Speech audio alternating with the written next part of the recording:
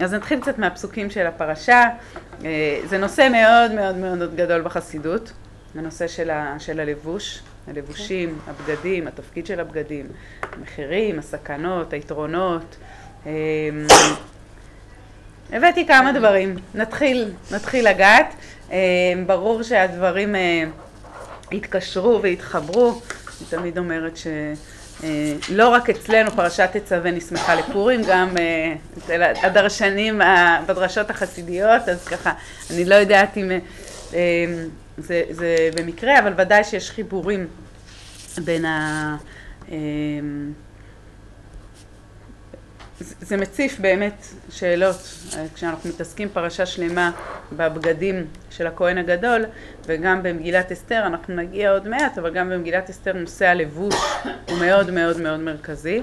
זה לא יהיה שיעור על המגילה, אז אנחנו ממש ניגע במגילה ממש בקיצור, אבל ללא ספק אפשר לדבר רק, שיעור ארוך שלם, רק על הלבוש במגילת אסתר ועל המעברים.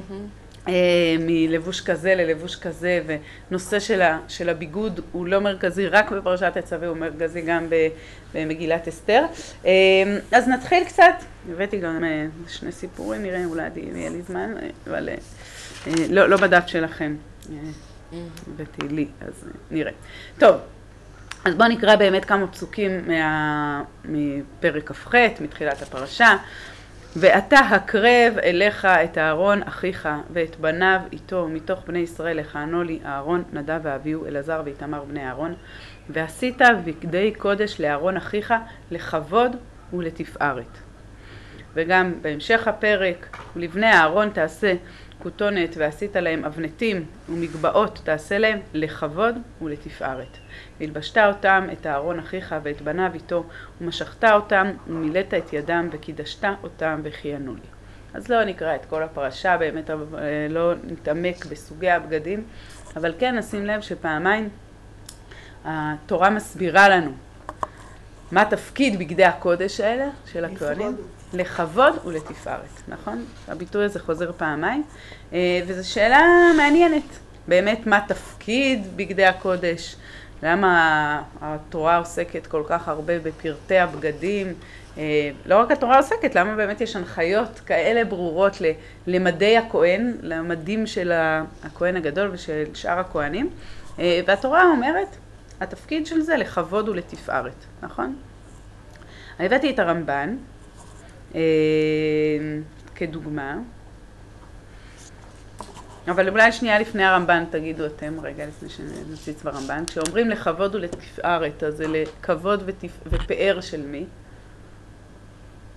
שאלה טובה. משתדל לשאול שאלה. מה? אנחנו כבר קבוצה קטנה, אז נצל את ה... של עצמנו לדעתי. של הקדוש ברוך הוא? גם של התפקיד. של התפקיד. של עצמנו. הכבוד של המקדש, של העם. נכון, יש פה, אפשר לראות את זה בכל מיני רבדים. את מי זה מכבד הבגדים האלה? נכון? זו השאלה שמטרידה גם את הפרשנים. את מי זה מכבד? אם זה מכבד את הכהן, זה באמת גורם לכהן, ואז אתה מבין שבגד מביא כבוד, נכון? לכהן הגדול. או שזה מכבד את המעמד, את הציבור, את המקדש, נכון? או שזה כבוד לאלוקים. בסדר? והשאלה הזאת בעצם, אני חושבת שהיא שאלה מאוד מאוד מאוד מהותית בשאלה מה, בכלל מה זה בגדים. בסדר? של כולנו, נכון? כל אחד והבגדים שלו, וכל אחד בתפקידו ובמעמדו. אבל מעניין פעם ראשונה שאני חושבת את זה, שלמשה אף פעם לא כתוב שום דבר. נכון, נכון. אני גם חשבתי על זה היום. נכון. שום דבר, אין לנו מושג בכלל. אין לנו מושג. זה משהו שבאמת שקשור לעבודה בקודש. משה רבנו הוא מנהיג, באופן כללי, למנהיגים יש מטה, אבל אין להם לבוש מיוחד. זה משהו מיוחד באמת של עבודה בקודש. זה באמת קשור לפאר המקדש שראינו בפרשה הקודמת. זה סוג באמת של פאר ושל כבוד, וכמו שבפרשת תרומה ראינו באמת את היופי והאסתטיקה במקדש, במשכן, גם במקדש, אז ככה יש באמת המון עיסוק ביופי ובאסתטיקה, ובאמת בגדים מאוד יפים ומהודרים, ואתה רואה באמת חוטים ואבנים ומשבצות זהב, כאילו באמת בגדי זהב. זה משהו באמת שנחשב מאוד מאוד מאוד מכובד. זה באמת בעולם של מקדש. באמת בעולם של הקודש, שם הנושא הזה של הנראות והאסתטיקה היא מאוד חשובה, ובאמת מול משה, אני גם חשבתי על זה, זה לא קיים, כאילו זה לא עצם ההנהגה, זה משהו שקשור אל הקודש. אז באמת הרמב"ן, חתכתי אותו כמובן, הוא מאוד ארוך, אבל הרמב"ן מביא באמת את שני הכיוונים האלה של הכבוד והתפארת.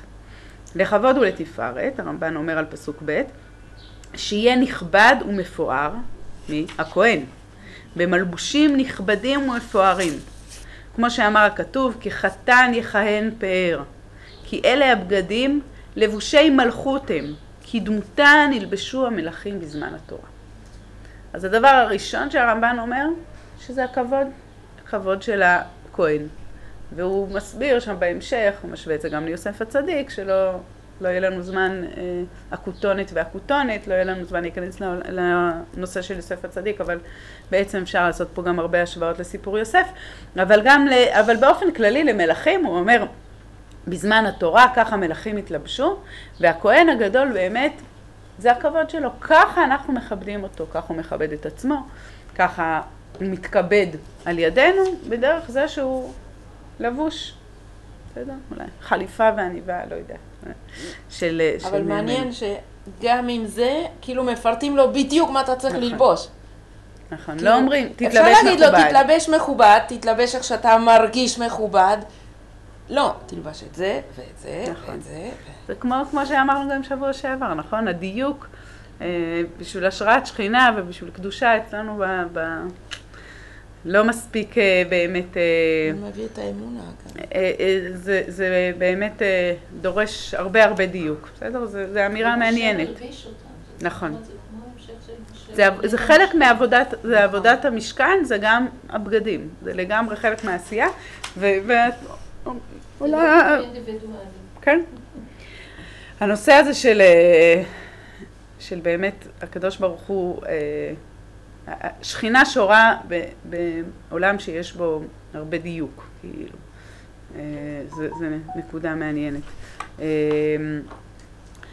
אבל הרמב"ן ממשיך, ואחרי שהוא מסביר שזה בדיוק לבוש מלכים ולבוש אנשים חשובים, הוא ממשיך ועל דרך האמת, לכבוד ולתפארת, יאמר שיעשו בגדי קודש לאהרון לשרת בהם, לכבוד מי? לכבוד השם, השוכן בתוכם, ולתפארת עוזם, כדכתיב, כי תפארת עוזם מועטה. בעצם הרמב"ן אומר, זה נראה לכם, כאילו ההסבר הראשון שאמרתי זה הכבוד של הכהנים. באמת אני אומר, זה לא לכבוד הכהנים. זה בגלל שהם אחראים על השראת שכינה בעם ישראל. בעצם הם, וזה נכון מה שאמרתם, שהבגדים זה המשך של המשכן עצמו. הקדוש ברוך הוא שורה, נכון? דיברנו על שכנתי בתוכם, הקדוש ברוך הוא שורה במשכן, ולכן השראת הבגדים של הכהנים הם ייצוג בעצם של כבוד השם, וזה ביטוי לכבוד השם. עכשיו אם נסתכל רגע על הרמב"ן שמציב בעצם את שני הדברים, אולי ברמז הוא בעצם מציף את השאלה של בגדים בעצם בכלל. האם יש מימד אחד, זה החלק הראשון אולי של הרמב"ן, שהבגד הוא מכבד את האדם, נכון? הבגד מכבד את האדם, אם האדם לבוש בצורה מכובדת, הוא ילך ברחוב, אז ידעו, וואו, כנראה איש מכובד, נכון? ואם בן אדם ילך בסמרטוטים, אז את יודעת, בלי להגיד עליו כלום, לא אמרו לי איזה תואר אקדמי יש לי, או מה התפקיד שלו, מה זה, אני רואה לפי איך שהאדם מתלבש ברחוב. אני אומר, טוב, כנראה בן אדם שמכבד את עצמו, שהציבור מכבד אותו, שהעבודה מכבדת אותו, ולכן הוא צריך ללכת ככה לבוש, ובן אדם שמגיע אחרת, מסתובב אחרת, אז אני אומרת, טוב, כנראה, כאילו, יש משהו בנראות של האדם שמכבדת אותו. אני זוכרת את המהפכה שעשו באגד, שהחליטו שהנהגים חייבים ללבוש חולצה מכופתרת של זה היה ממש שינוי תדמית, אני זוכרת את זה כנערה, כאילו הנהגים לפני כן היו לובשים ככה חולצות פתוחות וזה, ופתאום הם היו חייבים ללכת עם החולצות המפופטרות. זה באמת הביא כנראה, כאילו אני לא בדקתי את זה, אבל הנחת העבודה של המפעילים, שיכבדו יותר את הנהגים ככה. מה? יש לנו אסוציאציות, אני מבעלי, ויכוח נצחי, האם זה מכבד, זה לא מכבד. אז בדיוק יש צעד אחד כזה, בסדר? עוד רגע נראה על כל הסכנות, בסדר? אז כל העניין של מדים. נכון, בדיוק. מדי צה"ל שחייבים להיות מגוהצים, לגמרי, ברור שיש מימד מסוים, ועל זה הרמב"ן אומר, הכהן צריך להיות נכבד, כמו שמלך צריך להיות נכבד, הוא משמש בקודש, הוא צריך להיות נכבד, כמו שאומרים באמת לקצין, לזה, אתה מייצג משהו, אתה חייב להיות מכובד. אבל החלק השני של הרמב"ן רומז אולי לעומק של הדברים, ואולי גם מציב מה הסכנה בעצם. האם הבגד הוא לא לפעמים גם עלול להיות שקר, בסדר? אני כבר ישר מציפה את כל מה שנראה היום, נכון? המחיר של הבגד המכובד הזה כביכול, שהוא יכול להיות זיוף מאוד מאוד גדול, ובן אדם יכול להתלבש בצורה מאוד מאוד מכובדת, כדי לתפור חליפות, בדיוק. ודווקא לחסות על משהו שהוא לא בהכרח מכובד. ולפעמים באמת מתגלים אנשים שנראים כלפי חוץ ועושים איזשהו פוזה, איזשהו לבוש כזה, ויש להם לבושים של כבוד, אבל באופן פנימי הם לא אנשים שאולי ראוי להם הכבוד הזה מבחינת העומק, ויכול להיות שהרמב"ן רומז בזה, במה שהוא אומר, ועל דרך האמת, הוא אומר, אהרון הכהן או הכהנים לא צריכים את הכבוד החיצוני בלבד, אלא בעצם צריכים להתלבש כל כך מכובד בגלל משהו יותר עמוק ויותר פנימי, וזה שהשם שוכן בתוכם. בסדר? זה אולי החלק השני. האם הבגד, מתי הבגד המכובד הוא לא לכבד את האדם, אלא לכבד איזשהו משהו, איזשהו תפקיד, איזשהו, באמת אפילו השראת שכינה. אז השוכן בתוכם זה כמו ושכנתי בתוכם, נכון. בתוכם. כן, אבל באופן, באמת, שהם בתפקיד, הם באמת, כמו המשכן, כאילו באמת יש בהם איזושהי השראת שכינה, יש להם תפקיד של קודש, והם, זה לא הם. הבגד שלהם הוא בעצם מייצג את אלוקים בעולם. נכון? זה כמו שהקדוש ברוך הוא כביכול, דיברנו שבוע שעבר, צריך משכן גשמי ויפה לשרות בתוכו. אז גם הכהן פה הוא לא כהן, הוא ייצוג של איזושהי קדושה עלי אדמות, של איזושהי שכינה בעולם, ולכן הוא לבוש ככה. טוב, נקפוץ רגע כבר עם הביטוי הזה של לכבוד ולתפארת, להשוואה במגילה. באמת ניגע בה ממש בקצרה, אבל הגמרא במסכת מגילה משווה, מפרשת חלק מהפסוקים במגילת אסתר בהקשר של מקדש. בגמרא זה דווקא מהבחינה כאילו התיאור הזה של הגלות הקשה במגילה בעצם יוצגת על זה שאחשוורוש אכל מכלי המקדש, וכאילו שבעצם הקושי היה יותר קשה ממה שאנחנו קוראים כפשוטו, בגלל שבעצם היה שם המון זילות באותם כלי קודש. בסדר? יש הרבה, הגמרא אומרת את זה בהרבה דברים, וגם על הפסוקים.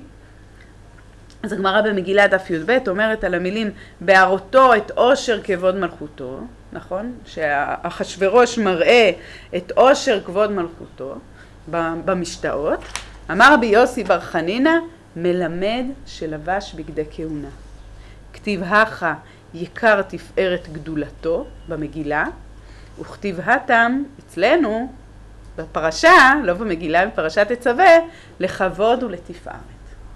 אז כבר הגמרא, עכשיו הגמרא מתארת את זה כתיאור באמת של עוגמת נפש של קושי מאוד מאוד מאוד גדול. מילא אחשוורוש שולט עלינו, אבל הוא גם גנב את בגדי הכהונה, והוא לובש במשתאות את הבגדים שמבחינתנו הם בגדי הקודש, והוא מביא את זה לבגדים, למשתאות, למקום הכי הכי נמוך שאנחנו יודעים שמה שקרה שם במשתאות של אחשוורוש. אז זה הגמרא במגילה, היא מתארת, שוב אני מסבירה איך אני מעתיקה רגע, הגמרא במגילה המטרה שלה לתאר את הכאב הקשה שהיה שם ליהודים בשושן. אבל אני אומרת שזה שהגמרא כבר עושה את החיבור הזה, את ההשוואה הזאת, בין בגדי הקודש לבגדי אחשוורוש, אולי רומזת לה, קודם כל מראה שיש באמת חיבור בין פרשת תצווה למגילה. כבר עושה את הלינק הזה של תפארת ותפארת, אבל אני חושבת שהגמרא רוצה להגיד פה עוד משהו. אותם בגדים, וכל זה יביא אותנו למקורות החסידיים עוד רגע, אותם בגדים שיכולים להיות השראת שכינה, יכולים להיות הקודש הכי הכי הכי גדול. פרשה שלמה, פרשת תצווה לכבוד ולתפארת של הקדוש ברוך הוא. באמת בגדים שהם, כמו שהרמב"ן אומר, לשרת בהם לכבוד השם השוכן בתוכם. בבגדים, מייצגים הבגדים האלה, אותם בגדים יכולים, בדיוק אותם בגדים, לא העתק, אפילו הבגדים עצמם יכולים להיות בגדי המלך הכי בזוי. בסיטואציה הכי הכי בזויה, ודרך אותו בגד לקבל איזשהו עושר מזויף, לא השראת שכינה ולא שום דבר. אני רוצה לציין שבגד ובגד זו אותה מילה. מצוין. זה ממש הדבר הבא שרציתי להגיד את זה. לא מצאתי ככה מקור, זה מופיע בחסידות בכמה מקומות, וככה התלבטתי באמת איך לחתוך את זה, אבל בהקשרים טיפה שונים, אבל זה בדיוק מה שאני באה להגיד. הבגד יכול גם להיות לשון בגידה. אז מצד אחד באמת הרמב"ן אמר, יש פוטנציאל לבגד כשהוא מדויק וכשהוא נכון, באמת להביא את כבוד השם בעולם, יש לו משמעות. אבל אפילו אותו בגד לפי הגמרא, עלול, זה לא רק התיאור של הגניבה של איך אחשוורוש הגיע את זה, אלא אני חושבת במובן העמוק זה להגיד שבאמת בגד יכול להיות גם שקר. להביא באמת לשקר. אחשוורוש הוא לובש את בגדי הכהן הגדול. כביכול אדם, הילד הזה שצועק המלך הרומי, היה יכול לומר, יש לנו פה, היה יכול לומר, יש לנו פה, הנה, הכהן הגדול פה, עובדה, הוא לובש את אותם בגדים, בסדר? הוא מחופש לכהן הגדול, אולי יש פה השראת שכינה, ואנחנו רואים שלא. כלומר, הבגד לבד הוא לא מספיק. והוא לא רק לא מספיק, הוא גם יכול מאוד מאוד מאוד להטעות. באמת תחשבו על היהודי הפשוט הזה. הילד של בגדי המלך החדשים שמסתובב בארמון המלך. אני חושבת על זה ככה. והוא רואה את אחשוורוש בבגדי הכהן. לכאורה, הנה, אולי הוא מכובד כמו הכהן הגדול. בסדר? הוא גם אוכל מכלי המקדש. הבגד יכול מאוד להטעות. בסדר? כמו האדם שלובש שתופר לעצמו חליפה, בסדר? שמספר סיפורים וזה, ואתה מגלה שזה כיסוי ובאמת הוא לא. אז ככה יכול להיות אפילו לבגדי הקודש. כאילו בפני עצמם, בגדי הקודש יכולים להגיע למקום הכי הכי נמוך. כאילו התיאורים, אחשוורוש והמשתה, זה המקום הכי הכי נמוך. אותם בגדים שבפוטנציאל שלהם יכולים להיות לכבוד ולתפארת. וכשהגמרא אומרת, זה מדהים, יקר תפארת גדולתו, זה מזכיר, כשרבי יוסי בר חנינא קורא את המגילה, הוא קורא יקר תפארת גדולתו, זה מזכיר לו את בגדי הכהן הגדול. זה גם מזכיר לכאב, אבל זה גם מזכיר לכיוון ההפוך, זה גם מזכיר, ופה אני אומרת מה שהגמרא לא אומרת, אבל אני אומרת, אנחנו קוראים את הפרשה, ואנחנו אומרים, אותם בגדים מדהימים שיכולים לשמש לכבוד ולתפארת הקדוש ברוך הוא, יכולים גם להיות זיוף אחד גדול. וכשהבן אדם הלא נכון לובש את הבגדים האלה, אז זה לא מביא כבוד ותפארת, זה מביא אסון. בואו נמשיך עם הרעיון הזה.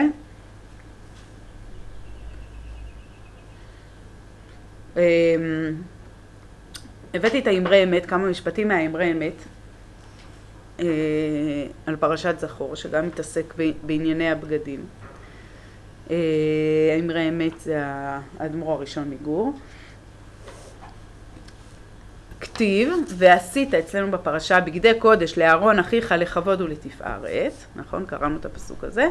היינו, מתי זה לכבוד ולתפארת? האמרי אמת מאוד מאוד חשוב לו לומר, כשלובשין הבגדים לשם שמיים. בסדר? זה לא מספיק שאהרון הכהן לובש את הבגדים האלה. אם אני אלבש את הבגדים האלה, זה לא יהיה לכבוד ולתפארת. חשוב לו להגיד שזה יהיה לכבוד ולתפארת של הקדוש ברוך הוא רק כשאתה לובש את זה לשם שמיים. זה דורש איזושהי כוונה. וכדאיתה, שאהרון לא היה לובשם לגדולתו, אלא כמקיים גזירת מלך. למה אמרי אמת אומר את זה? הסכנה הכי גדולה בבגד. גם בבגד של אהרון, שהוא ילבש את זה באמת לגדולתו. כמו הפירוש הראשון של הרמב"ן. כדי שהוא יקבל את כל התמונות בעיתונות, בסדר? שהוא יקבל את כל הכבוד והתפארת. אז הוא אומר לנו אמרי אמת, אהרון הכהן, בעקבות רש"י, לא לבש את זה לגדולתו, אלא גזירת הכתוב, כי ככה צריך. ואז הכבוד והתפארת הללו בעצמם מתקיימים כשעושים המעשים לשם שמיים. אמרי אמת פה כבר רומז באמת על מתי הבגד שלי הוא בגד אמיתי, ומתי הוא כיסוי, נכון? מתי הבגד מסמל משהו. לבגד יש הזדמנות באמת לסמל משהו אמיתי, נכון? זה איזשהו ייצוג שלנו בעולם, את הסגנון שלי, את הכבוד שלי, באמת, זה מה שרואים כלפי חוץ, את מה שאני רוצה לסמל בזה שאני ככה, שאני ככה. אבל הסכנה שהוא רומז פעם, שאהרון צריך לעשות את זה לאיזושהי מטרה, לשם שמיים. ואם אהרון הכהן בעצמו, כל הפרשה שלנו, אתה קורא את כל הפרשה הזאת והכל יכול להיות סכנה מאוד מאוד גדולה, שהכהן לובש את זה לשם עצמו. בשביל לקבל את תשומת הלב, אז זה לא שווה שום דבר. זה מה שדיברנו, שאני בטוחה שיש אנשים שנזהרים לא לבוש כל כך מצוין. מרוב צניעות. בדיוק. רוצים... ואנחנו נראה את זה עוד מעט אצל רבי נתן וליקוטי ההלכות, וזו הסכנה. ברור שהפחד, את צודקת, הפחד מאוד מאוד גדול, זה כשאני מתלבש בצורה מסוימת. אז זה עלול להיות לכבודי, ולא אני באמת. ואנחנו עוד רגע נראה באמת הסכנות של הגאווה המאוד מאוד גדולה הזאת שיכולה להיות. אבל באמת, לכן אנחנו צריכים, כשאנחנו קוראים את הפרשה, הם באמת, בואו ננשום עמוק. אהרון הכהן עשה את זה בסדר, כי הוא עשה את זה לכבודו של הקדוש ברוך הוא. הוא קורא לו המלך. נכון. יש את המלך הפשוט. בדיוק. כמו בדיני מלכים, אם אתה יודע מי המלך. מצוין. אז אתה יכול אתה באמת להתקדם. אתה מבין שלא אתה העיקר פה, שלא אתה המרכזי, שזה לא לכבודך, אתה בסך הכל משרת. נכון? המילה משרת גם חוזרת בפרשה, פה בפסוקים שהבאתי לא, אבל לשרת את הקודש, אתה בעצם משרת. אז אמנם הרמב"ן אמר, הבגדים האלה, ומוכיח שם ארוכות, הבגדים האלה הם בגדים שמכובדים מאוד, ככה מלך מכובד היה לבוש. אבל הצד השני, הרמב"ן ישר אמר על דרך האמת, והאמרי האמת מחזק את זה עוד יותר, שחס וחלילה לא לגדולתו. בסדר? זה לא לפאר את האדם, הכהן, אלא בגלל שהוא משמש בקודש, בגלל שהוא פה השראת שכינה. ובאמת, הסכנה כשאנחנו מתלבשים, ואומרים לנו, אתה צריך להתלבש מכובד, אתה מסמל משהו, בסדר? אני הולכת ללמד. לכבוד שבת. לכבוד שבת, מצוין. לכבוד האירוע, נכון? לכבוד, מה, זה מכבד את המעמד, הילדה מתחתנת, סיום הכל זה, היה לנו דיונים על זה אחרי, סיום הש"ס לנשים באמת, זה ברור שהלבוש הוא מכבד, הוא נותן איזשהו כבוד, אבל הסכנה מאוד מאוד גדולה, זה שיהיה פה איזשהו שזה ייגמר שם. כבוד עצמי, בדיוק, שזה ייגמר שם, ושזה יהיה זיוף מאוד גדול. וזה מתח תמידי שקיים בהמון המון דברים, בסדר? גם באיך הבית שלי נראה, וגם באיך איזה אוטו אני נוסע, בהרבה דברים. בבגד זה הדבר הכי אנושי בסיסי, נכון? אנחנו יודעים שזה אחד הדברים שמבדילים בין האדם לבין הבהמה, ובאמת זה צורך בסיסי מאוד מאוד קיומי, והוא מאוד מאוד מאוד תרבותי, הוא מסמל המון דברים, ובסוף זה הדבר הראשון שרואים, נכון?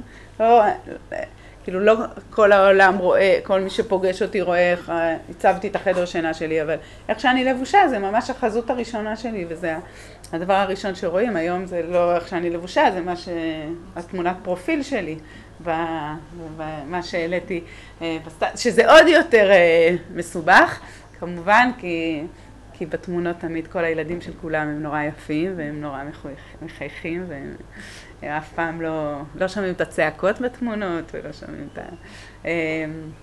אז אתה יכול לבחור ולעשות, לטשטש, אז כן, הבנתי, לא מזמן ראיתי איזו תמונה של דוד שלי בפייסבוק, אמרתי לו, וואי, איזו תמונה יפה, אז הוא אמר לי, הוא עובד באיזה חברת הייטק, הוא אמר לי, את לא מאמינה מה עשו לנו, כאילו יום שלם הביאו, בשביל החברה, הכריחו אותנו, כאילו, הביאו צלם, והביאו, ואני לא זוכרת אם ממש, הוא אמר שיפרו אותם, נראה לי שהוא אפילו אמר שיפרו אותם, כאילו, עכשיו, גבר דוס בן 60, לא כאילו איזה, כאילו אני באתי, אמרתי לו, וואו, איזה תמונה יפה ראיתי, אז הוא אמר, את לא מבינה, כאילו, זה היה בשביל החברה. זה היה נורא חשוב, שכל העובדים באתר של החברה, כל העובדים יראו טוב, וממש שיחקו שם עם התמונה, הביאו צלם וזוויות, כאילו והכל. עכשיו בסוף זה רק תמונה של הראש שלו, כאילו זה כל הסיפור. ואני באתי להחמיא באמת. זהו, אני גם חשבתי על זה. כן. לא, באמת, מזל שזה רק דוד שלך, אם זה היה מישהו אחר. לא, למישהו אחר לא הייתי אומרת, אבל באתי דווקא וכזה, החמאתי, אמרתי לו, וואי, זו תמונה יפה. אז הוא אמר לי, כן, עבדו עליה קשה, זה לא היה. זכותו שהוא מגלה לך את הדבר הזה. כן, לא, זה היה הפוך, היה לו אם זה לא נוח כל כך. ואז אמרתי, זה היה באיזה אירוע משפחתי, אמרתי לבנות דודות שלי, לבנות שלו, תיכנסו לפייסבוק, תראו כאילו איזה, כן, איזה חתיך.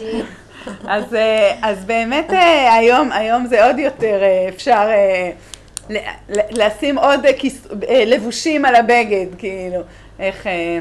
אפשר בכלל לעשות פוטושופ. נכון, אפשר... בכלל... אבל באמת הבגד הוא הביטוי הכי בסיסי לכל השאלות האלה. כאילו באמת מה אני מראה מעצמי, כמה זה אמיתי, כמה זה לא אמיתי, כמה זה מייצג באמת משהו, איזה סכנות עלו להיות בזה.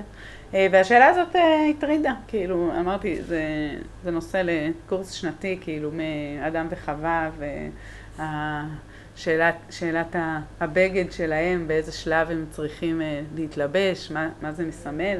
לא ניכנס לזה, גם אמרתי, הסיפור של יוסף מהכתונת פסים, ועד היותו מלך מצרים כמעט, גם יש שם מהלכים יפים, וכמובן במגילה שלנו. אבל אני רוצה שנתעמק טיפה, נגיע למקורות החסידים שהבאתי מאחורה, בשביל זה נעיף מבט רגע על זכריה פרק ג', רק נבין את הפסוקים ואז נוכל להיכנס למקורות החסידיים, ואז אולי נגיד משהו קצת על פורים והתחפושות ועל הלבושים של פורים. לא יודעת, נראה מה נגיד. ויראני את יהושע הכהן הגדול, זכריה פרק ג' יש איזה מראה, זכריה רואה את יהושע הכהן הגדול ויש פה איזה תיאור. ויראני את יהושע הכהן הגדול עומד לפני מלאך השם והשטן עומד על ימינו לשטנו. ויאמר השם אל השטן, יגער השם בך השטן ויגער השם בך הבוחר בירושלים, הלא זה אוד מוצל מאש. ויהושע היה לבוש בגדים צועים ועומד לפני המלאך. ויען ויאמר אל העומדים לפניו לאמור, הסירו הבגדים הצועים מעליו. ויאמר אליו, ראה העברתי מעליך עוונך, ואלבש אותך מחלצות. ואומר, וישימו צניף טהור על ראשו, וישימו הצניף הטהור על ראשו, וילבישו בגדים ומלאך השם עומד. לא ניכנס לכל ספר זכריה ולכל התיאור הזה באמת של הפרק, רק נראה שיש פה בגדים, תיאור של בגדים, יש פה יהושע הכהן הגדול שלובש בגדים צועים, מלוכלכים, בסדר? ואז המלאך דורש שיסירו ממנו את הבגדים האלה, נכון? ואז יש פה איזה העברת אבון, דרך הורדת הבגדים הצועים, אז יש איזו מחילה של האבון, מלבישים אותו משהו אחר, מחלצות, ושמים עליו צניף טהור על ראשו, מלבישים אותו בגדים, ובזה יש איזשהו, המראה הנבואי הזה, הוא אמור לייצג משהו. בסדר? בוא נקרא את המצודת דוד, יכולתי להביא את שאר הפרשנים על הפסוקים, הבאתי אותו בסך הכל בהיר ופשוט, ויהושע גומר ועומד, רצה לומר בשעה שעמד לפני המלאך היה עדיין לבוש בגדים מלוכלכים. רצה לומר היה מלובש בזה האבון, כי עוד ישבו אנשים הנוכריות תחת בניו ולא גירשו אותם והוא לא מיכה בהם. אז מה זה הבגדים המלוכלכים? מה הכוונה? הוא רצה לומר מלובש באבון, בסדר? זה לא באופן... הבגד המלוכלך, מה הוא מסמל? הוא מסמל את החטא, נכון? ויען ויאמר המלאך, ויען ויאמר, המלאך שעמד יהושע לפניו, אמר אל המלאכים העומדים לפניו, הסירו מיהושע הבגדים המלוכלכים. רצה לומר, מה הכוונה? הפרישו את בניו מנשותיהם הנוכריות למען יוסר האבון מיהושע. כלומר, ברור, ושוב, זה מקובל שם על כל הפרשנים, שמה הבגדים הצועים, הבגדים המלוכלכים האלה מסמלים? את החטא, נכון. כלומר, והחלפת הבגדים היא מסמלת בעצם את ה... אבל החטא היה שהבנים לקחו נשים נוכריות. נכון. זה תשובה. זו התשובה, בדיוק. החלפת הבגדים... זה צריך להיות החטא של הבנים, לא של האבא. הוא לא מיכה. זה שהוא לא מיכה, הוא היה שם המנהיג, והוא ראה את זה, אבל התיאור של החלפת הבגדים מבגד מלוכלך לבגד נקי, זה בעצם תיאור של תשובה. בסדר? זה תיאור של תהליך תשובה, בואו נראה את השם משמואל, ואז את הליקוטי לא הלכות. מבינה איך זה יכול להתחבר לפנימיות. זה נראה לי משהו מאוד חיצוני, איך זה מתחבר לתשובה שהיא אמורה להיות... אז באופן פשוט, הרבה פעמים מראה נבואי הוא סמל, בסדר? הוא כמו משל. יש על זה הרבה דיון בפרשנים על כל הנביאים, האם באמת שהנביא אומר למישהו לקחת, להתחתן, בסדר? או לעשות משהו, או לאכול, או להדליק אש, או להוריד בגד, או להחזיר בגד, האם זה רק המעשה, או שזה המעשה, או שזה בעצם משל למשהו, בסדר? ויכול להיות שהמראה הנבואי זה רק לומר ליהושע הכהן הגדול, תחזור בתשובה, בסדר? תמנע מהעם, תתקן את העוולה ולא בפועל להחליף בגד. זה אפשרות אחת. באופן כללי על כל, אפשר לומר את זה על הרבה מראה נבואי, כאילו הממשות שלו. בסדר? כשמישהו צריך לאכול משהו. יש כל מיני תיאורים כאלה בנביאים, או השאלה אם צריך לאכול משהו, זה רק מסמל משהו. זה אפשרות אחת להגיד. אפשרות שנייה להגיד שבאמת זה אקט מאוד מאוד חיצוני, שהוא באמת היה צריך לעשות איזשהו אקט חיצוני, והאקט החיצוני זה אמור להשפיע גם על לבבות פנימה. האפשרות השלישית זה החסידות שתדבר על זה רק ברובד בעצם של העומק, של הסמל פה, של משהו. בואו נקרא את השם משמואל, בכלל על הושענא רבה, אבל האדמו"ר מסוך עכשיו, אבל באמת אני רוצה להגיע לליקוטי ההלכות, ששם יש חיבור גם לפורים. וידוע שמכל מעשה המצוות נעשה לבוש לנפש, זה נקרא חלוקא דרבנן. חלוקא דרבנן זה מושג מהזוהר, לבוש החכמים. חלוק. כן. חלוק אחרי המקלח. חלוק זה בגד, בגד החכמים זה בגד שמסמל בזוהר את הלבוש המתוקן ביותר לעתיד לבוא, בגן עדן נראה לי כתוב משהו כזה. אז בעצם כל המעשה, זה אומר, זה לא באמת בגד, אבל המעשים שלנו הם הבגד של הנפש שלנו.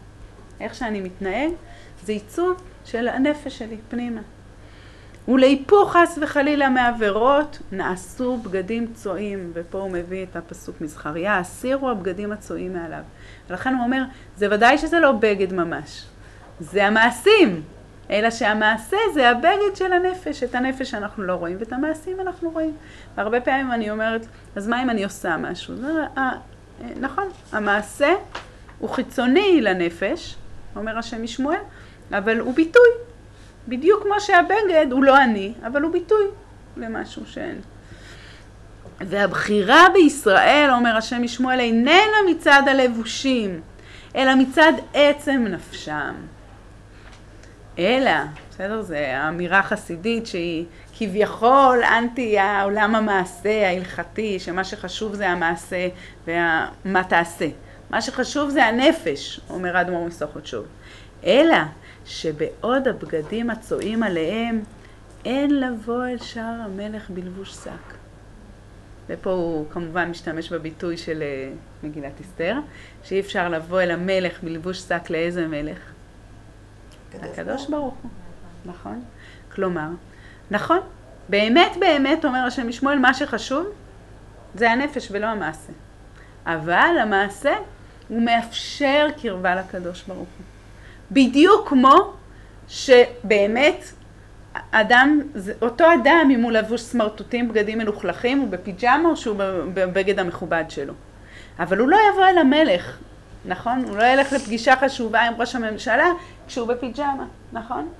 אותו דבר, אומר השם משמואל, ככה גם. ברור שמה שחשוב לקדוש ברוך הוא זה הנפש. אבל הנפש משפיעה על המעשים. המעשים משפיעים על הנפש.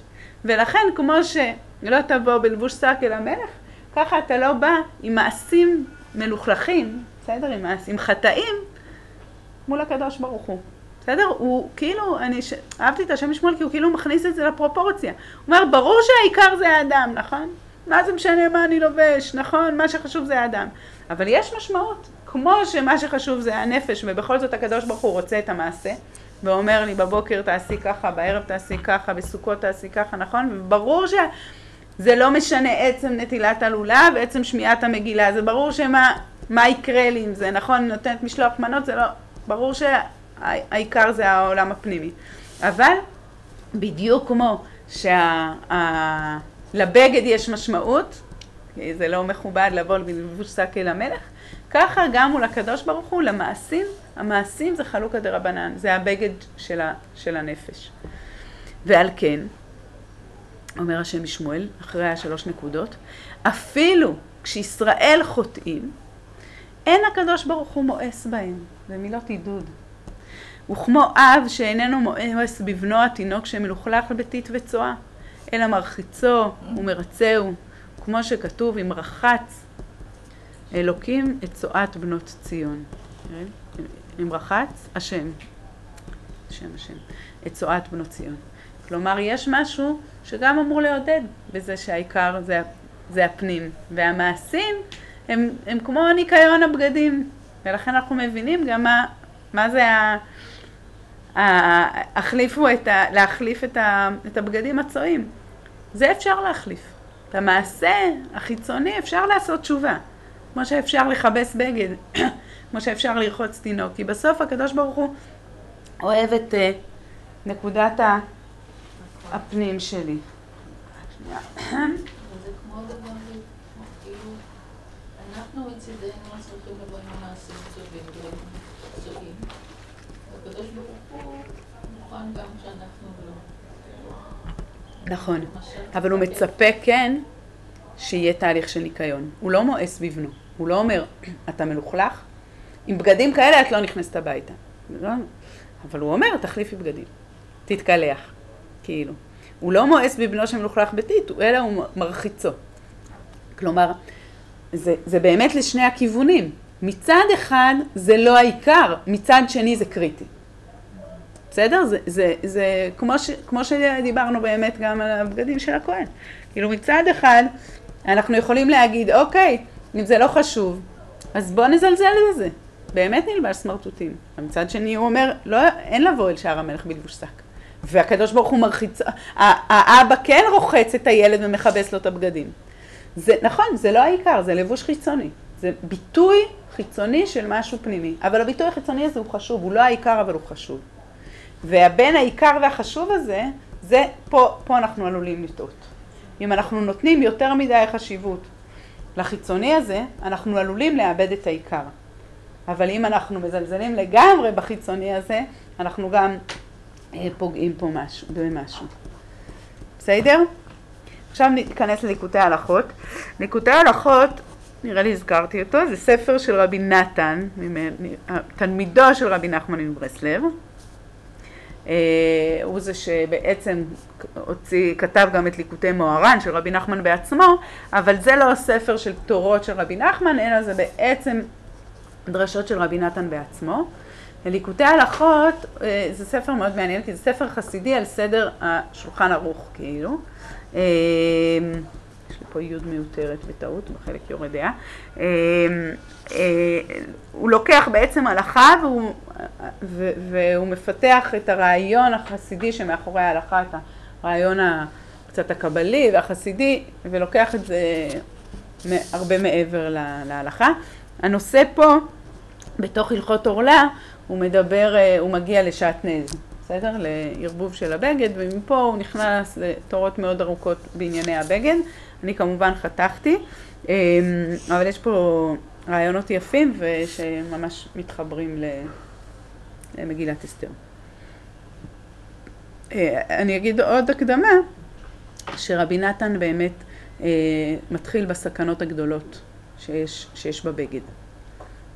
באמת אנחנו מאוד רוצים שהבגד יהיה אמיתי, אבל לפעמים יש סכנה מאוד מאוד גדולה שנובעת בגלל הבגד והבגידה הזאת שאת אמרת. הוא אומר משפטים קשים, כי כל המניעות מעבודת השם יתברך נמשכים מהבגדים הצועים, כמו שמבואר שם בתורה. הבגדים הצועים אצל רבי נתן זה לא דווקא בגדים מלוכלכים, זה יכול להיות בגדים נקיים, אפילו נקיים מאוד, אבל מזויפים. בואו נראה. סליחה. לא הייתי באיטליה. עכשיו כל פעם שאני משתעלת אני צריכה. כן. נכון, אבל עכשיו כל פעם שאני משתעלת אני צריכה להסביר, כן. ועיקר התגברות של הבגדים הצועים למונעו מדרך החיים האמיתי הוא על ידי גאות וכבוד המדומה של עולם הזה. כי בוודאי, עוד שנייה, רגע נעצור רגע פה, הבגדים הצועים, אז זה בגד שגורם, כאילו הוא אומר, זה לא סתם לכלוך כמו שהבנו באופן פשוט מהפסוקים, או ביטוי לחטא של הנשים הנוכריות, אלא הבגדים הצועים זה סמל לבגדים שעל ידי מביאים לך כבוד מדומה. אני מסתובבת עם בגד שמביא לי לגאווה ולכבוד שלא אמיתי. זה צועים, מה הפירוש היה? מלוכלכים. צועה באופן, בעברית של ימינו זה צועה. אבל פה הכוונה, אמרנו בפסוקים, כוונה זה מלוכלכים, אולי מלוכלכים מצועה עד כדי כך, ואולי סתם מלוכלכים, אבל ראינו שכל הפרשנים מפרשים את זה, שזה סמל לחטא, בסדר? זה לא חידוש של רבי נתן. לכן הבאתי את המצודת דוד קודם. החידוש של רבי נתן זה שזה לא סמל, הוא לא מדבר דווקא על הפסוקים שם כסמל לחטא של הנשים הנוכריות, אלא דווקא לסמל של חטא של כבוד. כי דווקא הבגדים הם הכי בקלות מביאים אותנו לחטא של כבוד. בן אדם, בסדר, מתלבש בזה, ווואו, פתאום נורא מכבדים אותו, פתאום קמים לו, פתאום נותנים לו, וזה, מתייחסים אליו אחרת. כאילו זה תרגיל מאוד מעניין להגיע פעם סתם, לשבת במסעדה בבגדים כאלה ובבגדים כאלה, לראות אם פונים אליך יותר מהר, המלצרי, לא יודעת, כאילו, זה תרגיל של פורים. מה? איזה התייחסות? נכון, איזה התייחסות אתה מקבל כשאתה לבוש ככה, לבוש ככה, אם בכלל מכניסים אותך. אבל באמת לפעמים, האדם לובש בגד מכובד דווקא, והחטא, הצועים פה הכוונה לחטא, מה שהוא אומר, של דווקא כבוד מדומה של העולם הזה.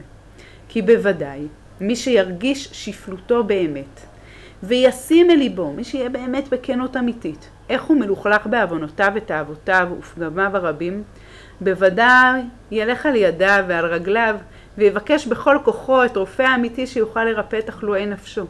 כי מי יוכל לסבול להיות מלובש בבגדים צועים ומטונפים? אך הבגדים צועים בעצמם מבלבלים את דעתו ומעקמים את לבבו, עד שעושה עצמו כלא ידע את עינוף מעשיו. הבגדים הצועים זה לא בגדים באמת מלוכלכים. זה דווקא בגדים שמבלבלים אותו. חושבים שהוא כזה צדיק, בסדר? הוא לובש את הבגד שנראה הכי דוס, הוא חושב שהוא אין לו חטאים בכלל, כי ככה מתייחסים אליו, וואו, איזה רב אתה, איזה צדיק אתה, איזה... בסדר? אבל איך זה עובר מתרגם לבגדים כמו מעשי מצווה? או שזה פה הוא לא, הוא מדבר שהבגד עלול לבלבל אותו. הוא לובש את עצמו. כן. כן. לא, האמרה האמת הבאתי את זה באמת כרעיון אחד, שהבגד הוא לבוש למעשה. הוא המשל למעשה, לעומת הלבוש, ואנחנו לעומת המעשה הזה. פה הוא אומר משהו אחר. הוא אומר, אדם לובש בגד, והבגד עצמו הוא הופך להיות חטא בזה שהוא מבלבל אותי.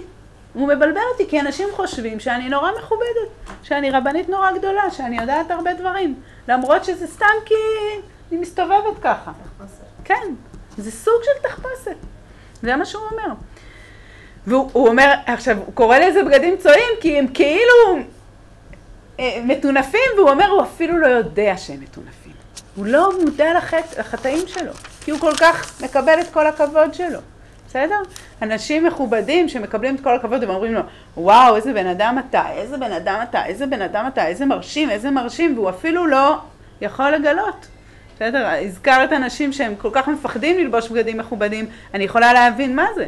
זה בדיוק מה שרב נתן אומר. זה נורא מסוכן ללבוש בגד מכובד. תקבל את כל הכבוד ותשכח שיש לך גם עבודה בעולם הזה.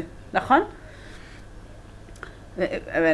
פה הוא מדבר על עבודת השם, אבל ודאי גם בעולם של פוליטיקאים ושל זה, אתה מקבל כל כך הרבה, או של זמרים, או של זה, אתה מקבל המון המון המון הערצה, המון המון המון כבוד, ואתה לרגע שוכח שאולי יש ככה כמה, אתה לא מושלם, למרות שזה מבלבל, זה לגמרי מבלבל. וחפץ עדיין בכבוד של העולם הזה, ונופל בגאות וגסות הרוח. ועל ידי זה אינו יכול להתקרב אל האמת, שלא ילעיגו עליו בני אדם. זה הסכנה של כל האנשים המכובדים, שנראים מכובדים. עכשיו, הם מקבלים באמת כבוד מהעולם. הבעיה שהם לא יכולים להגיע לנקודת איך הם יתקדמו. אם הם רק יקבלו פידבקים טובים, הם רק יחשבו שהם מעולים, שהם צדיקים, הם לא יראו את הבגדים הצועים, הם לא יראו את החטאים שלהם, הם לא יוכלו לעבוד. הוא אומר, זו הסכנה הגדולה. כשבן אדם לבוש כל כך יפה. ובהמשך הוא ממשיך, ועל כן, כאילו, אני קפצתי הרבה, בסדר? ועל כן, עיקר התיקון היה על ידי מרדכי. בסדר? קפצנו למרדכי. הוא דיבר על כלאיים, על עורלה, על בגדים באופן כללי, ועכשיו אנחנו רגע חוזרים למגילה. מה קרה למרדכי? שקרע את בגדיו ולבש שק ואפר. נכון? מרדכי היהודי מגיע לאיזושהי נקודת שפל, שהוא מבין שמה שהוא צריך זה ללבוש שק ואפר. הוא אומר רבי נתן, זה לא סתם שהוא ישב בתפילה. הוא ישב בתפילה בלבוש שק ואפר, במקום שראינו יקר תפארת גדולה, שאחשוורוש לובש את בגדי הכהן הגדול, שהסביבה היא סביבה שרק כבוד, יקר, תפארת וגדולה. זה מה שהמדד שם, נכון? זה ככה נמדד הכבוד. למי לעשות יקר וגדולה יותר ממני? זה המן הרשע.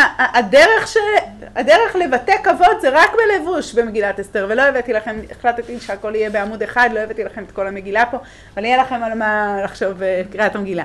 יש שם באמת המון המון סיפור של לבושים. אבל הלבוש שם הוא חטא.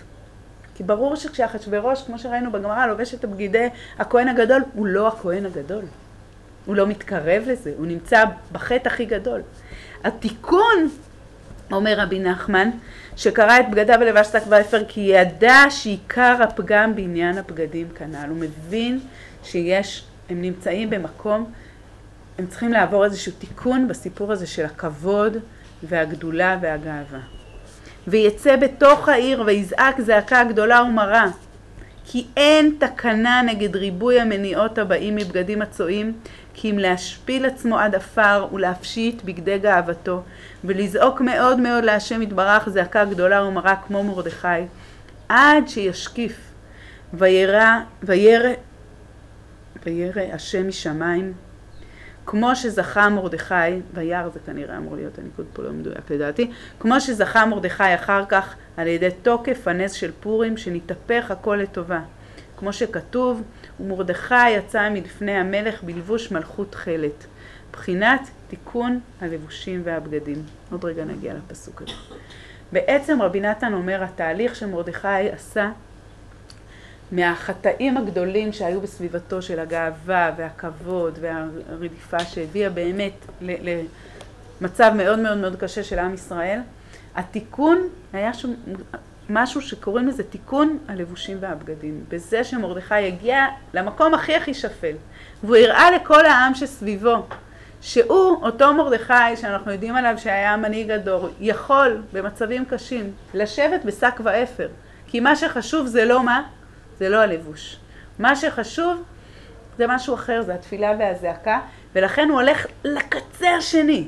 בסדר? ממש, אם דיברנו על אחשוורוש שמה שחשוב לו זה הכבוד, מרדכי כדי לטלטל את העם ולזעוק את הזעקה לקדוש ברוך הוא ולהגיד שאני מבין מה העיקר ומה הטפל, ושהבגד הוא לא האדם בעצמו, הוא צריך בשביל זה ללכת ולהגיע למקום הכי נמוך של ללבוש שק ואפר.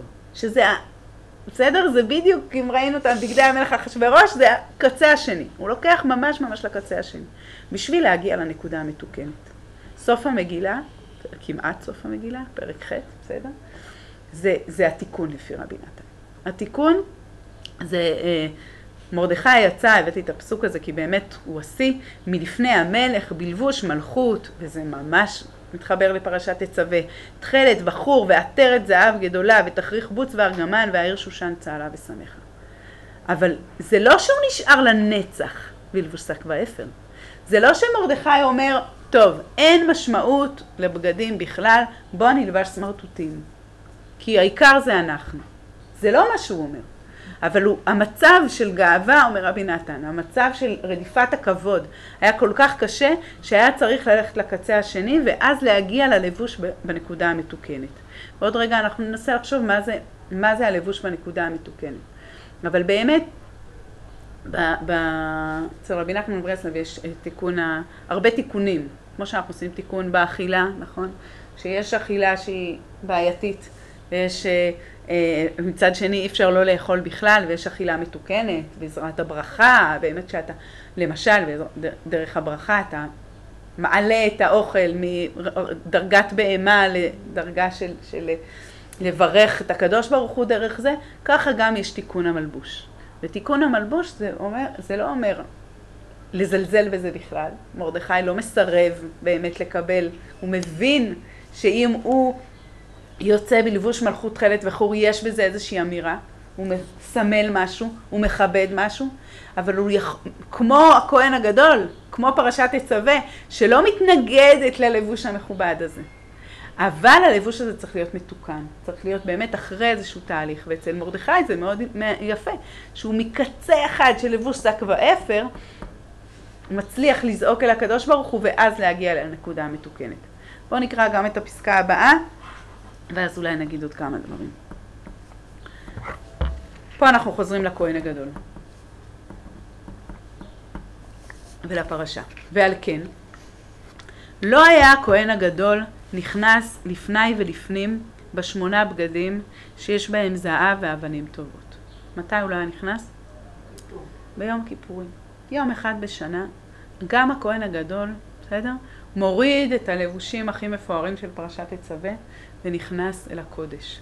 רק ב4 בגדי לבן, לאורות. שאף על פי שהכהן הגדול היה לובש אלו הבגדים יקרים בקדושה גדולה, כמו שראינו באמרי אמת, נכון, על פי רש"י, לתקן פגם תאוות וחמדת העשירות שתלויים בבגדים יקרים. אף על פי כן, ביום הכיפורים היה אסור לכנוס בבגדים אלו לפני ולפנים. כי אין קטגור נעשה סנגור, כמו שדרשו רבותינו ז"ל, להורות שאפילו הכהן הגדול, שלבש בגדים אלו שיש בהם זהב ואבנים טובות בקדושה גדולה כנ"ל, אף על פי כן, לפני ולפנים, במקום תכלית הקדושה העליונה, אסור לכנוס בהם. כי שם נתבטל העשירות וחמדת הזהב והאבנים טובות לגמרי. כי אי אפשר לכנוס שם, הכוונה להיכנס כמובן, כי הם בבגדים לבנים לגמרי, שהם עיקר תכלית שלמות התיקון העליון, בחינת בכל עת יהיה בגדיך לבנים. ושם עיקר כפרת וסליחת כל עוונות ישראל, בבחינת אם יעדימו כתולה, כצמר יהיו, אם יעדימו כתולה כצמר יהיו, ההמשך שם זה ילבינו, פסוק. שני כשלג ילבינו, תודה. כשלג ילבינו. כי עיקר הסליחה של יום הכיפורים היה על ידי זה שנכנס לבית קודש קודשים בבגדים לבנים לבד, וכנ"ל. והבן היטב, כי אי אפשר לבאר הכל, וחפץ בחיים באמת, יבין מזה הרבה לבטל גאוותו ולכלכל דבריו במשפט. אז אי אפשר להבין הכל, ואנחנו לא נבין הכל, ונצא רגועות גם אם לא נבין הכל.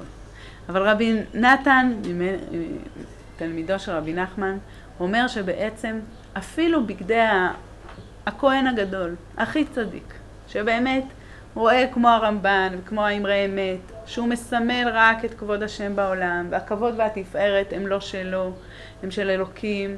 באמת, אפילו הכהן הגדול בתקופת בשיאו, גם הוא פעם בשנה יש לו איזשהו אקט של הורדת הלבוש, כדי להזכיר שוב שזה רק סמל, שזה לא הוא, שזה לא העיקר. ומתי זה קורה? ביום הכי קדוש, לפני ולפנים. הביטוי הזה שעם ישראל רואה שהכהן הגדול מוריד את 8 הבגדים המפוארים עם האבנים ונכנס בארבעת הבגדים הפשוטים הלבנים, הלבן מסמל את הפשטות, את חוסר. רגע, ביום הכיפורים הוא גם מתלבש, מוריד, מתלבש, מוריד 4 פעמים. נכון, הסיפור באמת של הרחיצה ושל הלבוש זה חלק מעבודת הכהן, נכון, אבל הכניסה לקודש הקודשים היא בבגדי לבן, נכון? והבגדי לבן האלה מסמלים באמת, הם מסמלים את הטהרה, כמובן, כמו שאנחנו יודעים בפסוקים, זה מכירים מיום כיפור, אבל אני חושבת שהוא אומר משהו נוסף, הם לא רק מסמלים את הטהרה, הם מסמלים את האיזון לכבוד ולתפארת כל השנה. את האיזון לבגדים המכובדים, לשואו הזה, שיש לו מקום. יש מקום לנראות הזאת של הכהן הגדול. הפרשה פותחת בזה, כאילו בזה פתחנו. זה חשוב. השיא של המגילה זה שמרדכי היהודי בלבוש מלכות. זה ביטוי של משהו. כשהיהודי בלבוש שק ואפר זה לא סמל טוב לעם ישראל. אם הכהן היה כל השנה לבוש בבגדים לבנים זה לא היה. באמת הקדוש ברוך הוא זקוק להשראת שכינה במקום של כבוד ותפארת. באמת בגד מכובד הוא יכול להיות ביטוי חשוב. אבל פעם בשנה אנחנו צריכים להתאפס. כמו שמרדכי היה צריך לאפס את כל האזור. יש משהו שאנחנו צריכים לזכור גם את הסכנה. שאפילו הכהן הגדול מול הקדוש ברוך הוא מוריד את הדברים האלה. כי באמת, באמת, באמת זה לא העיקר. מהבחינה הזאת זה כמו השם משמואל. שיש עיקר ויש תפל. התפל הוא חשוב. הוא נותן טעם, הוא נותן נראות, הוא נותן המון המון דברים. יש לנו הרבה דברים בחיים שהם לא העיקר אבל הם חשובים. הרבה פעמים אני מרגישה שזה הטעויות שלנו. כאילו, שהרבה פעמים אנחנו רואים דבר שהוא חשוב ואנחנו הופכים אותו לעיקר. בסדר? הוא חשוב, נכון? זה חשוב להתלבש, ככה. זה קצת סותר. זה קצת סותר שהבגדים המפוארים זה לכבוד השם. לגמרי, פתאום אתה כאילו אומר שזה לא מספיק. זה באמת לכבוד השם, אבל אנחנו כבני אדם עלולים ליפול, עלולים לחטוא בזה, ולחשוב שזה השם, בסדר? אני עלולה לחשוב שזה שמכבדים אותי בגלל הבגדים שלי זה באמת משהו, זה אני, בסדר? ולי מגיע כל הכבוד הזה. אנחנו צריכים לזכור שזה לבוש. עכשיו, לבוש הוא חשוב, הוא כיסוי, הוא ייצוג של משהו. ולכן זה באמת לכבוד השם בגדי הכהן. אבל פעם בשנה אנחנו צריכים לזכור שזה לכבוד השם וזה לא העיקר. פעם בשנה אנחנו חושבים שזה אני. זאת אומרת, זה אני. אני חוזר לאני. באמת, בעבודה האנושית, זה באמת זה. זה באמת לזכור שזה רק בגד כל הזמן. ובעבודה האלוקית, במקדש, אני חושבת שזה לזכור שזה לכבוד השם ולא כבודו של הכהן.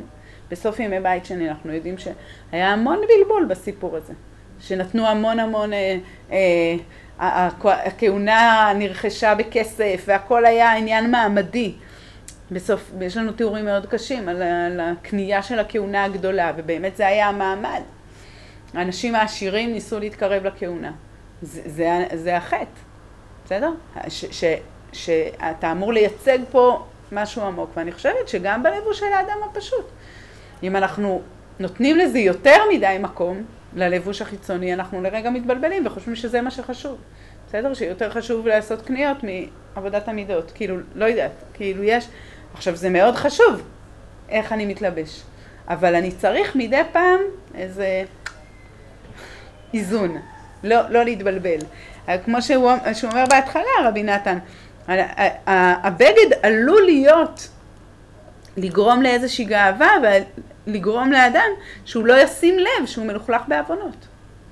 לכן צריך את הורדת בגדי הכהן ביום הכיפורים. או חלילה, המצב של מרדכי היהודי, שהיה צריך באמת ייצג איזושהי תשובה גדולה שעם ישראל היה צריך שם, איזושהי הבנה של מה הלבוש המתוקן ומה הלבוש הלא מתוקן. יש עוד נקודה שלא דיברנו על זה בכלל, וזה מה שזה מייצג מבחינה דתית, כאילו הלבוש בימינו. עוד יותר, כאילו.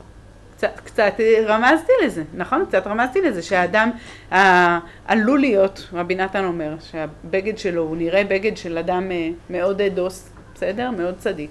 הוא אומר, זה יכול להיות בגדים צועים בכלל. כי הם כל כך צועים, כי הוא לא מודע לגאווה שזה מביא לו. מכבדים אותו ושואלים אותו שאלות וחושבים שהוא זה. ויכול להיות שחלילה... לא, אבל אני אומרת, כאילו, דברים לגמרי שונה, כאילו, האורך של השרוול והאורך של אחת, כאילו, זה מדהים כבר. איך? זה כבר מדהים. זה אולי כבר מדהים, כן, שגם זה כאילו מייצג משהו. את מסתכלת על בן אדם, כן, כך וככה, זה הכשרות וזה, כאילו, ודאי, ואסור שזה יהיה עכשיו, מצד אחד, וזה קצת פתחנו, מצד אחד, זה ודאי, הכבוד ולתפארת, זה הפירוש הראשון, ודאי שיש משהו בזה, שהאדם מייצג משהו. אבל זה עלול להיות. אבל זה מייצג, זה יכול לייצג משהו מבחינת יופי, כן? הרי יש תיאור פה של בגדי זהב, והכל זהב וחושן. זה גם יכול לייצג מעמד חברתי ודתי. ולא משהו סתם מעמד חברתי ודתי. נכון, זה יכול לייצג דבר כזה. שזה משהו גם שמשתנה וכשאתה רק נתלה בזה, בסדר? אתה חושב שזה העיקר, אתה עלול לשכוח שזה חשוב, אבל לא העיקר. בסדר? גם משפיע על ההתנהגות שלנו, כאילו שבזה, זה מה שאני לא כל כך הבנתי, כאילו הבן אדם, כאילו הכהן גדול, שכשאני מתלבשת לבית כנסת, אז אני מרגישה, אוקיי, אז אני לקראת משהו, וזה משהו חשוב. נכון, באמת על זה לא דיברנו. אז אני כן מרגישה יותר נמוכה, וגם התפילה שלי יותר פתוח. מקום נמוך. מקום נמוך, אבל מקום אותנטי. נכון. אז כאילו איך הבגד שלנו משפיע על ההתנהגות והכאילו אישיות הדתית שלנו באותו מקום. נכון. ומה הכי רצוי כאן. אז באמת פחות דיברנו על הנקודה הזאת, על ההשפעה של הבגד עלינו, כאילו כמו של המעשים עלינו, והברור כאן, אבל באמת לא נגענו בזה מספיק, ברור כאן שהפרשה שמדברת על כבוד ולתפארת של הקדוש ברוך הוא מבינה שבאמת זה, אני הולכת איתך, זה לכהן הבגדים שלו ישפיעו על התפקיד מחייב, כאילו הבגד מחייב, נכון? יש משהו, זה משפיע, זה בן אדם שמתלבש ככה, זה יכול גם להשפיע עליו. יכול להיות שהסיפור של מרדכי, של שק ואפר, באמת, זה הוא כן קצת אומר, הביא לאיזושהי הבנה שאנחנו לא שווים שום דבר, שזה מאוד נחמד, אנחנו מאוד מאוד עשירים, אנחנו גרים בבתי פאר ויש לנו בגדים זה, אבל אם יש לנו חס וחלילה סכנה, בסדר? אז אנחנו פתאום מגיעים לאיזו נקודה מאוד מאוד נמוכה. עכשיו, בסוף התיקון הוא איזושהי הבנה שהבגד משפיע עליי, הבגד חשוב, אבל אני לא יכול לתלות בו הכל. אני חייב לעבור גם תהליך פנימי. עכשיו, את צודקת, לגבי תפילה, יש תפילה ממקום כזה ויש תפילה ממקום כזה. בהלכות תפילה, באופן פשוט, יש המון משמעות לבגדים. בסדר? יש תיקון ללבוש, ברמב"ם, זה אחד מההלכות, איך האדם כשהוא מתפלל תפילת עמידה, הוא צריך להיות לבוש. בסדר? אנחנו יודעים את זה בעולם של צניעות, בעולם... ברור שהבגד יש לו המון משמעות. וגם משמעות חיובית, באמת, את אומרת, באיזה אווירה אני נמצאת. ברור שבגדי טיול אני באווירה מסוימת, ובגדי בית אני באווירה מסוימת, ובבגדים כאלה אני באווירה מסוימת. ברור שזה מאוד משפיע על האדם. הסכנה מאוד גדולה של הבגד היא הסכנה שעליה דיברנו, והיא הסכנה שרבי נתן מחבר גם לסיפור של יהודי שושן, שבאמת נותנים לעולם החיצוני יותר מדי את הכבוד. עכשיו, הבגד יכול להיות לכבוד על התפארת של הקדוש ברוך הוא, באמת כאילו, זה שהתורה אומרת את זה, ואפילו הכהן הגדול פעם בשנה מתאפס. כאילו, מה זה מתאפס? לא, הוא מאפס את כולן. לזכור שיש בנקודה הכי אותנטית, הכי, זה בבגדי לבן. בסדר? יכול להיות שאפשר לקחת את זה גם לקלה ביום חתונתה, היום שמלות מאוד מפוארות, אבל המנהג של הבגדי לבן, יש פה גם איזושהי נקודה כזאת, ולהבדיל אלפי הבדלות, גם בתכריכים ביום המיטה. יש איזושהי הבנה שכמו שאומרים, לקבר לא ניקח את המרגליות ואת האבנים היפות שלנו ואת התכשיטים. נכון? יש משהו בבגד הלבן שגם מסמל באמת את יום המוות, שזה באמת ההבנה שזה היה מאוד חשוב. כל העושר החיצוני שהיה לנו, אבל זה לא היה העיקר. אבל זה היה מייצג, זאת אומרת, כל העושר החיצוני, הבגדים של הכהן הגדול המפוארים, זה היה מייצג מישהו, זה היה מייצג, ואנחנו פה חוזרים אל האני, אל הפשט שני, אני באלף או בעין? באלף, עכשיו. כן, שבסוף... אני חוזרת לאני, מי נכון, אני? נכון. מי אני? אבל הבגד הוא לפעמים מסמל אותך, הוא לפעמים משפיע עלייך, כמו שהיא אמרה, יש המון הדדיות, יש משמעות לבגד. הבגד אבל עלול באמת לא להיות את, עלול לבגוד בך, עלול להטעות אותי, את הסביבה. וזה התיקון של מגילת אסתר. עכשיו באמת אפשר לראות את זה גם בבגדים של אסתר, פה דיברנו רק על מרדכי, אבל גם אצל אסתר, בדיוק. נהיה רק לבנים, ביום אחד נהיה כל מיני... נכון. ואז נזכור שזה רק תחפושת. בדיוק, הנקודה באמת של התחפושת, אני חושבת שיש בה הרבה עומק, כאילו, זה כאילו לילדים. אבל זה שבאמת אנשים מורידים את הלבוש הרגיל שלהם בפורים. ומרשים לעצמם באמת, זה מאפשר קצת באמת לחשוב טיפה על מה אני לובשת, מה הייתי רוצה ללבוש, להזכיר באמת שאומנם זה תמיד ככה, רק ליום אחד, נכון? זה באמת רק ליום אחד. יש לנו זמן לסיפור אחד, יש לנו דקה. יש הרבה סיפורים על מלבושים בחסידות. יש בדיחה אחת, אז אולי, לדעתי המקור של זה בדיחת הרשלה כזאת, אבל החסידים עשו מזה סיפור חסידי, שאני חושבת שזה קשור קצת לדברים שאמרנו. סיפר, אז אין לכם את זה, תקשיבו, סיפר רב הניך מאלכסנדר זצ"ל. באמת נראה לי שיש את זה בכל תרבות מקבילה כבדיחה, אבל פה זה, שהיה פעם אחת איש בר, הנקרא גולם מחמת שטותו, איש טיפש. והוא, איזה הרשלה כזה, והוא ירא לישון מחמת שצריך לפשוט את המלבושים מעליו. ולא יזכור לקבצן ממחרת בשחרית מכל המקומות שהניחם שם. שזה איש לא מספיק חכם, בסדר? שמפחד ללכת לישון, כי הוא חייב להתפשט בשביל ללכת לישון. הוא מפחד שהוא לא ידע למצוא את כל הבגדים שלו. פעם אחת, לקח נייר ועופרת ורשם על הנייר כל מלבושיו, באיזה מקומות מונחים, כדי שיוכל לישון במנוחה. וכך כתב מצנפת בצד זה, ומכנסיים בצד זה, ומנעלים בצד זה, וכן כל מלבושיו, כדי שיזכור בשחרית כל דבר על מכונו. ובבוקר, כשעמד ממיטתו, עמד לקבץ כל מלבושה וקרא מתוך הכתב אשר רשם בעצמו.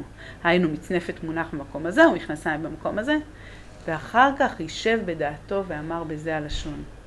וואי בין איך, איפה אני? כי גם את עצמו חיפש במיטה. היכן הוא? בהווה. בדיוק. אז זה נראה לי איזה בדיחה, מבוסס על איזה בדיחה, לא יודעת, קלאסית כזאת, תרבותית. לא היה מקום בדף, אז אמרתי את זה אני אספר.